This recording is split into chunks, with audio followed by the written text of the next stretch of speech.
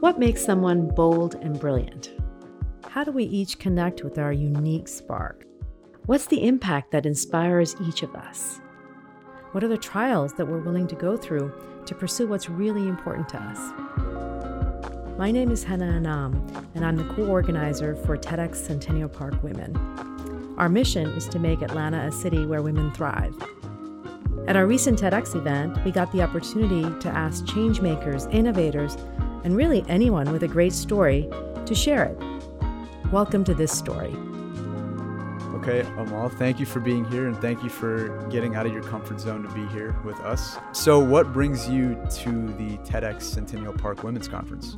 So I'm always inspired by women. And I think the theme of the conference of being bold and brilliant is inspiring to me, not only for being a woman, but I think it's an inspiring message for girls, and it's an inspiring message for women who are trying to make it not only in the corporate world, but to be true global citizens, I think. So I wanted to come and learn more and just hear the stories and be inspired all over again as we end the year and go to a new year. What are some of the problems that you think are facing women in the workforce today? I think part of what we always talk about is the sponsorship that women need to receive from men.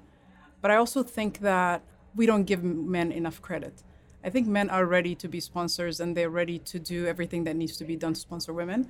And I think a lot of times we create stereotypes in our heads where we're thinking they're not going to be supportive, they're not going to help us move forward. So a lot of times maybe the roadblocks are ones that we put on ourselves. I know a lot of women that I work with or that I'm friends with who are true perfectionists, who think that they need to check every box and meet every criteria before they can even make a step. And a lot of times I just say, close your eyes, and if this feels right, just go for it. Stop thinking so much about the process and think so much about, I'm capable, I can do this, and move on with it. And so to your point, what are some steps that men can take to really serve as allies to women to increase representation in the workforce? So there's two things that I think are important. First is moving away so much from the traditional mentorship of the soft skills, which is network more, speak more, be more confident. And I think talk more about the importance of business strategic and financial acumen, because in order for a woman to make it to the next step in a corporate world, you truly need to understand the business of your business. The second thing is then once a woman demonstrates the knowledge of the business, be a sponsor when she's not in the room. And I think those two things are probably the top of my priority list. What advice would you give women entering the workforce right now? I would say be confident in your abilities and be comfortable in your own skin. There's a slogan that I've heard that I love using, and it says, "No one is you, and that is your superpower." And I think a lot of times knowing and truly believing that you bring something special to the table, and you being at the table in itself is what makes you special, is profound. And for women to know that as soon as you come into that job or into that position and into that conference room, just speak up and speak your mind and be confident in what you bring to the table is the advice I would give. If you could go back to the beginning of your career journey, let's say you could time travel back somehow and give yourself some advice when you were starting out, what would you say to that person?